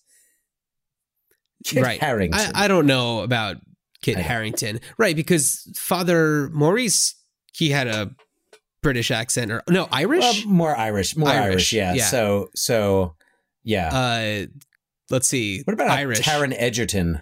He's not Irish, but he could probably do it. He's good. Yeah, I think that I'm just trying to think of Barnard Hughes. Yeah. A young Barnard Hughes. Yeah. I don't know. It's really hard to picture it. I mean, he was active in the 50s and 60s, but not anything that I've seen. He was in Midnight Cowboy, but I don't remember him in that. Anyway. No. Yeah. Yeah. So I don't know. Yeah. Whoever it would be, a young unknown. What about a Domhnall Gleeson? You know what? But if you don't picture the fact that he turns into Barnard Hughes, then yes. I know. I don't know. I just like him. Yeah. I mean, other Irish people. Oh, yeah. Chris O'Dowd. Yeah, who are just Irish people. Yeah, but I feel like Chris O'Dowd might be too old. And I think probably so. Too tall. That's also right. That's you also don't shrink that much. That's also the funny thing is that I feel like people like Barnard Hughes, if I remember correctly, just kind of like always looked kind of old. Yeah, one of those people. Yeah. It's kind of like a Gene Hackman thing where they hit 50 and stayed there for like 30 years. Yeah, it's like a Tommy Lee Jones situation. Yeah. Yeah. Although I got to say, I've been thinking a lot about Tommy Lee Jones lately in his performance in Under Siege, and the speech, we included this in, God, I don't even remember what episode it was in, but I included the clip from this where he's talking about how what he's doing isn't a movement. It's because a movement eventually ends. It's a revolution because it keeps on going and going and going. So I think about that a lot these days with different things that are labeled as movements. And I'm just like, is it a movement or is it a revolution? And I just think about Tommy Lee Jones. Interesting. That makes a lot of sense to me right now. And also makes me want to watch Under Siege. Oh, his speech that he gives is like so amazing and he's so good at it. And I mean, also just Tommy Lee Jones's character in that movie just knocks my socks off every time. I feel like the last time I watched it was with you. Is that true? That feels like right. You were visiting in Seattle and that feels right. Yeah. Yeah. I want to say I bought a Blu-ray of Under Siege specifically to watch. I do remember this. That is correct. So money Dan, well spent. Anything else you want to talk about with the Sister Act franchise? No, other than that, it is just, I mean, worth it. Thankfully, we have Disney Plus for, to have, these movies. Right, because Touchstone is the Disney property. Yeah. It's their, like, above children's entertainment. It was if it was above PG, it was Touchstone. Yeah. So I feel like there was like one exception to that was really weird, and it was like Buena Vista, and then there was like gunshots and cursing. Right. So, but yeah, I want to encourage people who haven't seen it, or if you know people who haven't seen it, younger people.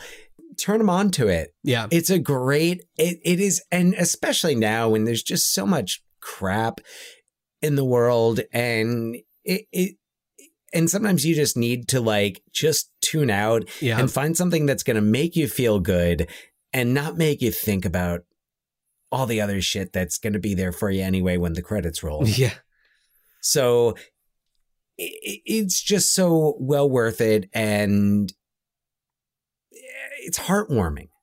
It's heartwarming. It makes me feel good. Makes my heart feel warm. Yeah. Okay, Dan, bear with me for this segue, okay? So we just talk about a character who has sinned. And what's sinned spelled backwards? It's Dennis. So let's welcome our guest, our uncle, Dennis Spivak, background actor in Sister Act, and our uncle... Hey, Ed. He's shaking his head at us. Thank you. He's so disappointed. At you. That one's at you. I can take no credit for that, but I think it's brilliant. So. No, but seriously, thank you for coming to talk to us about Sister Act. Yeah, you're our degree. Yeah. Of separation. What made you guys interested in Sister Act? It's great. It's a great movie. It's so much fun. It's a classic. It's a great movie that's well remembered and it holds up well. And I think it's one of those that, also people are maybe discovering or rediscovering through Disney Plus. And then there's the sequel, which while it was not a big hit, was definitely popular among, I would say, people of our age then, and introduced Lauryn Hill to the world. So it's kind of I think it's worth looking at. Then it had its theatrical run. The Broadway, yeah. So it's been something that it's a known commodity that people, tend to come back to. And why not? I think it's worth it's worth the discussion. We could have just said why not. Great. Why not? I love the movie. Yeah. Well, could you tell us a little bit about your experience, how you came across this opportunity? Okay. This was in 1991. And in the San Francisco Chronicle, there was a columnist, Herb Caen. And every day, everyone read Herb Caen in San Francisco. And when you would run into someone in the morning, the first thing they'd say to you was, "Did you read Herb Caen? Did you see what Herb Caen said?" And I opened up the paper, and they said there was going to be a movie that was going to be filmed in Noe Valley, which is the neighborhood that I lived in. And this was going to be shot at the church down the street from where I lived, which was St. Paul's Catholic Church. And in the movie, it was going to be starring Bette Midler, Harvey Keitel, and Maggie Smith. And what you had to do is you had to come in with a photograph of yourself and come meet these casting people at a certain hour. And then they were going to decide who were going to be the extras in the movie. So that's how I first heard about it. Mm-hmm. Yeah, we actually, Dan, we never talked about how it was originally a Bette Midler movie. And I know, and I can't believe we got through all that and didn't mention that this was written originally by Paul Rudnick with Bette Midler, written for Bette Midler. Yeah. Yes, and it would have been. What's interesting is that it would have been such a different movie. Well, the director, Emile Ardolino, also a couple of years later after this movie, did the TV production of Gypsy, starring Bette Midler. Okay. So there's a connection there, and the movie was released after he died. Oh, I didn't realize that. So that's right. I remember. Yeah. So back to the story was that it was supposed to be taking place in San Francisco and Las Vegas, and as it turned out, Las Vegas was too expensive for the shoot, so they changed the location to Reno, and Bette Midler, which works better for it. Well, yeah. So Bette Midler decided that she was not, didn't want to be in this movie, which she regretted. And it's come up in many interviews how much she regretted doing this. So we found out that it was going to be Whoopi Goldberg. And we said, great, okay. Yeah. Although it's hard in your mind when you think about Bette Midler and saying, how is Bette Midler's character going to be replaced with Whoopi Goldberg? Brilliantly, apparently. You bring in about 20 other screenwriters and Carrie Fisher. Fisher, right. Carrie, I wanted, not that. She did punch-ups. Yeah, Carrie, well, Whoopi Goldberg asked Carrie Fisher to do the punch-ups for her. And there's this great quote that Carrie Fisher, because Whoopi Goldberg was fighting the studio heads, and Carrie Fisher said, "You're getting into a pissing contest with people who have actual dicks." Oh, my gosh. I just thought it was so funny. Oh, my God. Carrie Fisher. Pour one out. So, I didn't realize that this actually filmed in your direct neighborhood. Yeah, what happened was that the main part was going to be St. Paul's Catholic Church, which was a stand-in for St. Catherine's in the movie. And what they did was, now, the movie's supposed to be taking place in this run-down, not-so-great neighborhood, right? And Noe Valley is a very nice neighborhood. So this is what they did. They took the church and they put an entire false front on the church so that they could fill it with graffiti. And then they paid the people who lived across the street from the church money so that they could take the front of their houses, and which were painted very nice colors, and dirty them up and put trash in the yard and put broken down cars in the street. And with the deal that after the movie was, also during the movie, you know that things change and the neighborhood gets better and nicer and they clean it up. Well, all they did was they stripped away all the things that they made to make it look so horrible. And then they made a deal with the homeowners that they were then going to repaint the houses any colors that they wanted. So the people who lived there thought this was going to be a win-win situation.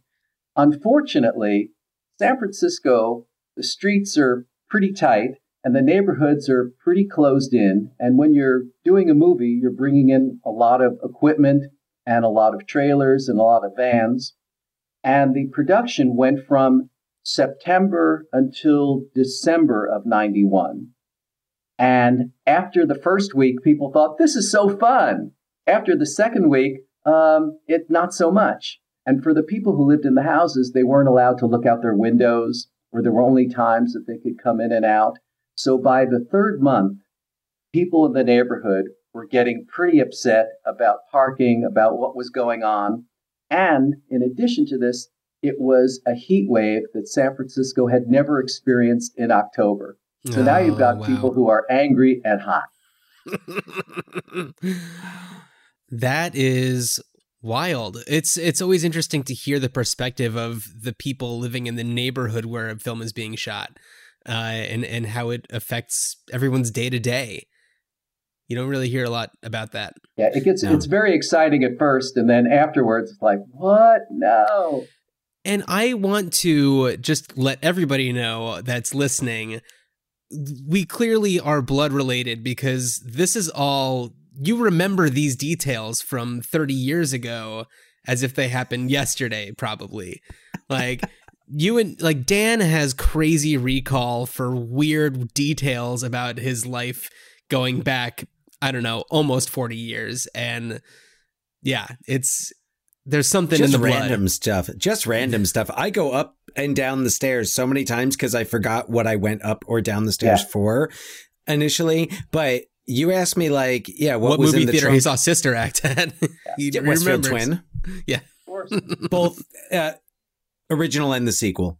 You know, I have a very, very good memory. But when you think about it, you think about how many movies have you ever been in? It's a pretty strong memory. And I had only lived in San Francisco a pretty short time, so I thought, what a cool place to be. And now I'm here, and what? I'm in a movie? Great. Right. So let's talk a little bit about your experience actually being an extra in the movie. So which scene were you in? Because you were, if I'm not mistaken, one of the congregants. Yes. The way the scene was set up, it's the final scene in the movie. When with the Pope, Dolores Van Cartier, right? And she and the nuns are all going to be singing to the Pope. So all the stars of the entire movie are now in the church. And they are going to minus Harvey Keitel. Well, minus Harvey Keitel, that's right. And they're going to be singing the song, I Will Follow Him.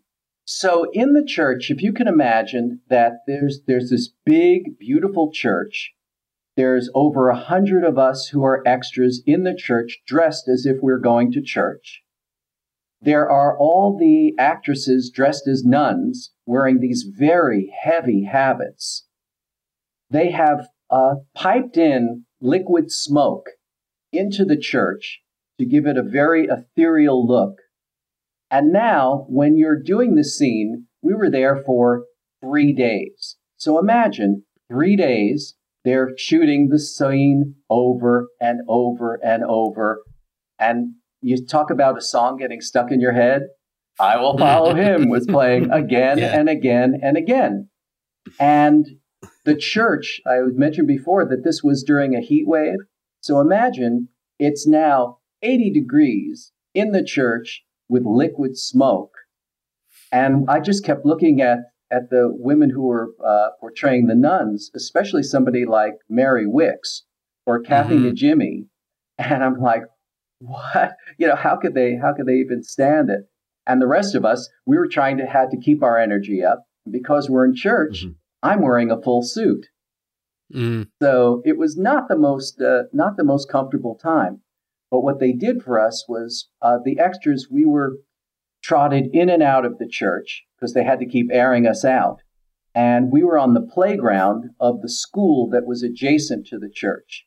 And during that time, they kept having raffles and games for us. Oh, so nice. We didn't get paid anything for being extras in the movie, but I did get. You didn't get paid for being an extra? No, not in this movie, but on a future podcast, I will tell you about the movie that I did get paid for. But for this one, what I did get was I won a portable CD player, which was very exciting, a coffee mug, and a pencil. I don't know if I still have the pencil. Oh, yes. The pencil you still have? Wow. I know. That's amazing. See? That's wow, he's showing us these Sister And do you see what it says I here? was part of the nonsense on Sister. Amazing. That's fantastic. That's a pencil that you don't lose. But you had to win that? They didn't just give that to everybody? No. And you know what? Insane. We were excited to get it. Plus, they fed us lunch. So free lunch. Well, yeah.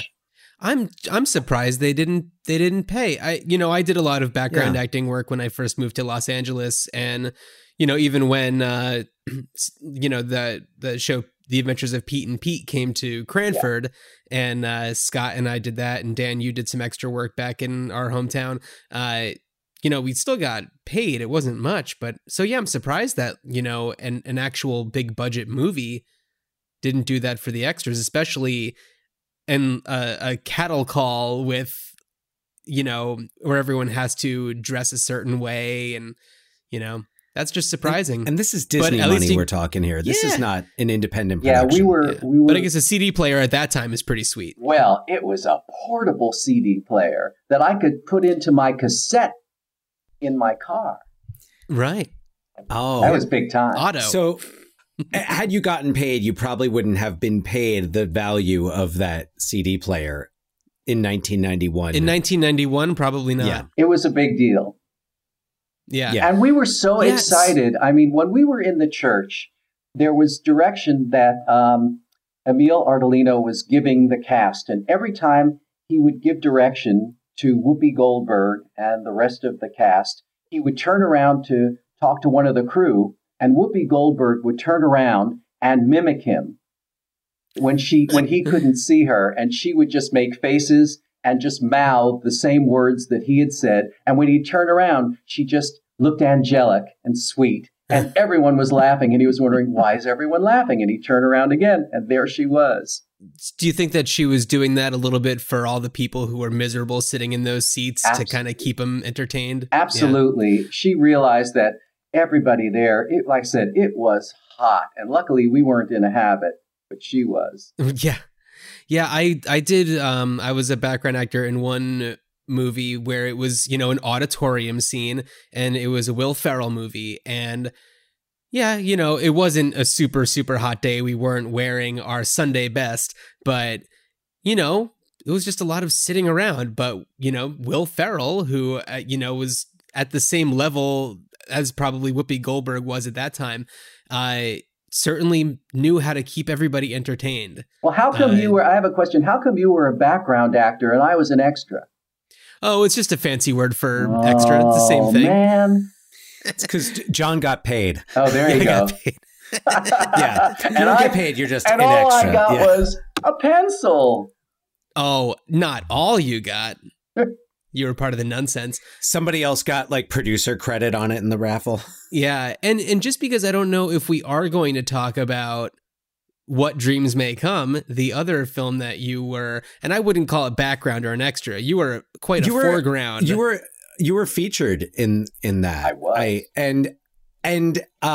I never made the connection before, but I just realized that you've worked with 2/3 of the comic relief trio. I was thinking about that the other day. Whoopi, Robin, and Billy Crystal. So it's not too late. Billy Crystal's still out there working. Yes. Do you suppose that now that you are retired, and I'm going to imagine that COVID times will end and movie production will begin again, do you suppose you'll get back into the background acting game? Well, there used to be a lot of things that were shot here in the Bay Area, and most of that has moved to Canada. So I don't know. The reason that I was in Sister Act was because it was in my neighborhood. Yeah. So then, how did you get into What Dreams May Come? Because I know that was not shot on location, right? That was Treasure Island, which is between San Francisco and Oakland across the Bay Bridge, had a lot of old hangars that were left from World War II. And one of the old hangars was turned into a movie studio. And part of the movie was shot inside that hangar, and part of the movie was shot on Mare Island, which is also near San Francisco. And there was another column in the paper, and it talked about that there was going to be this movie being shot. It was a Robin Williams film, and they needed extras or featured background players. And they needed different things. They needed senior citizens, and at the time I was too young for that. And they needed Asian people. I'm not Asian. And they needed a third thing, which was redheads. And I thought, bingo. Ding, ding, ding, ding, ding. Ding, ding, ding, ding. Jackpot. So they said, send in a headshot. And so it's showing a headshot featuring my red hair, and was finding out why were they asking for redheads, because it was the director's vision that the movie takes place in heaven and hell. And in heaven, everything was this golden color, and all of the actors and actresses were wearing shades of gold and had red hair. Yeah, for anybody who hasn't seen What Dreams May Come, it's a really visually stunning movie. Yeah. It's very, very vivid. It won an Academy Award emotionally for the art direction. Yeah. Well, and you were part of the art direction in that. That's true. Well, weren't you You were floating. Well, here's what happened was we were going to get paid for this movie, and it wasn't going to be very much pay. And they first put us into costumes. And the costume that they put on me was, it looked like a house dress. And I thought, and I had on sandals. And I said, what is this? And they said, oh, we have forgot the rest of the costume. And they brought over a helmet. So when they put on a helmet and they gave me a sword and they said, you're a gladiator. And I thought, but nobody can see me with this helmet that's hiding my face. So when they turned around, I dropped the helmet on the ground and stepped on it. And I said, oh, something happened to the helmet. No. Yes. Oh, wow. This. And then the next day. This is how these movies get. This is how these movies get so over budget. Well, yeah, it was my fault. And then they said, the next day, they said, we have a new costume for you. And I said, what is it? And they said, well, you know, the Three Musketeers? It's like a Three Musketeers outfit. And the only thing is that we're going to have to put a wig on you because you need to have really long hair. And I thought, well, what was the purpose of being a redhead if I'm getting a redheaded wig anyway? Yeah, who and cares? I had a big cape, and I had on this outfit. And the reason is that in the movie, there is a scene in a child's version of heaven. And she had a game in the time when she was alive. And this game were paper cutout dolls. And the cutout dolls were from all different eras. And that's why at one point I was going to be a Roman. And then here now I'm wearing this Three Musketeers kind of outfit. Right. There were 80 of us who were in this scene. And they came up to me and they said, are you afraid of heights? And I said, yeah, I'm afraid of heights. And I said, why do you ask? And they said, why? Well, we need 4 featured performers who are going to fly. And I said, oh, but I got over it. Yeah, I'm not afraid of those heights. And so then they hooked us up to this high wire outfit and hoisted us up in the air and gave me a lute to play, that I'm in heaven strumming a lute and flying around. You know, actually, now that I think of it, and Dan, you know what I'm talking about. I sure do. You actually look a lot like something else that we mentioned earlier in this episode, the minstrel from the end of Sleeping Beauty, who's with the 2 kings and getting drunk. I don't know if you remember that scene, but we were talking about that earlier in this episode. So it makes sense to bring it up again. And no, you playing the lute. And so you kind of resembled that character. Well, it was crazy. And they paid good money for this. I got all new bedroom furniture as a result of working for 3 days on this film. It was absolutely beautiful. And my favorite part of all was another time. It was also very, very hot. I'm wearing this very, very heavy outfit and flying around and looking down at Robin Williams. And in the scene, Robin Williams was making a speech. And before they yelled action, the director said to him, scream. So he screamed. And then he did the scene. And then they said, we're going to do a second take, laugh. And he laughed. And then they did the scene. And then the third time they said, be very, very still. So with each time, because from my vantage point, because I'm flying overhead and looking down at this, I could see that the scene changed the way he was acting based on the direction that he was getting and of what he needed to do right before saying his line. Robin Williams, pour a major one out. Pouring another one out, yeah. What a tremendous opportunity to, be part of such a really immense talent at work. That's just really cool. Well, it's fun. In both cases. The thing, though, is that on What Dreams May, on Sister Act, we all knew that this was going to be a big hit. Everybody was so excited. It looked so fun. It had such a great cast. When we first stepped onto What Dreams May Come, they described what the whole plot was.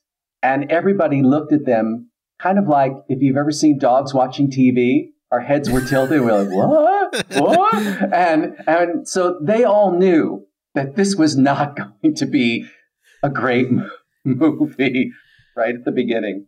Yeah, I mean, I think that we enjoy it in a different kind of way because we had the connection to you and knowing your experiences on it. So it has a different place for us, and for a lot of other people, unfortunately, it's kind of gone a little forgotten. But it's a lot. It's a lot to handle, that movie. It's a lot to handle, but there are some scenes in it that are so beautiful. And the set that we were on, you could see all of these gorgeous, amazing sets, and the costumes were so beautiful. So we knew it was going to be visually interesting, but the story was going to be really hard to swallow. Yeah. Yeah. Absolutely. But visually, absolutely, it's so memorable. There are images that still stand out to me. And I don't know that I think I saw it once or twice after it was in theaters, but it's definitely been quite some time since I've seen it last, and I still have some vivid images from it in my head. Yeah. I still have the bedroom furniture. We all win. Well, Dennis, Uncle Dennis Udd, thank you so much for telling your stories about Sister Act and What Dreams May Come. We really do appreciate it. Is there anything else that you wanted to mention before we wrap this up? I think that's it. All I can tell you is that I learned so much from being on these sets. I can't believe how boring it was, that I thought this is going to be such an exciting industry, and how tedious and laborious it all was, and that so much time was spent sitting around. But my favorite things in both movies, one from Sister Act, when we are all standing and applauding after Dolores Van Cartier and the nuns are all singing and we're looking towards the Pope. It was so much fun because not only were we acting the part, we were really applauding for all these people that we thought were doing such a great job, and it was so much fun. And in What Dreams May Come, the director, as he was doing the final shoot, as we were all suspended in air in our scene, he looked at us and he said, "Remember, you guys are all in heaven." And I looked around and I thought, this is so insane. Look where I am. Look where I'm flying through the air. And I thought, I am in heaven. So I think if anybody ever has the opportunity to do anything like this, take a couple of days off. It was just a blast. So thanks for asking, guys. Well, thank you so much again for joining us. This was a lot of fun. So Dan, do you want to let everyone know what we're going to be talking about on the next episode? No. Yes, of course I do. Yes, I've been waiting. So next episode, we are going back to 1960. I would say going back to the 60s, but not even. The 60. 1960, Billy Wilder's The Apartment, starring Jack Lemmon, Fred MacMurray, and the marvelous Shirley MacLaine. I am very, very excited. John has been pushing for this, and I have nothing. This is a wonderful movie. I've seen it before, and we'll get more into it next week. But it's not a movie that I'm always like. Sister Act is okay, fine. Oh, it's Sister Act. Right. Yeah, it's gonna make me feel good. The Apartment is a little different, and John's really been pushing for it, understandably, because it's great. And I have been resistant to it, but now I am getting I'm ready. It's streaming on Amazon Prime, if you want to follow along. Yeah. If you haven't seen, I mean, even if you don't want to follow along, even if you're just like, you're never going to listen to us again, watch The Apartment still, if we could leave you with anything. Yes. It's worth it. Unlike Dan's trip on his 10th birthday to synagogue, I wish you a good journey. Good journey.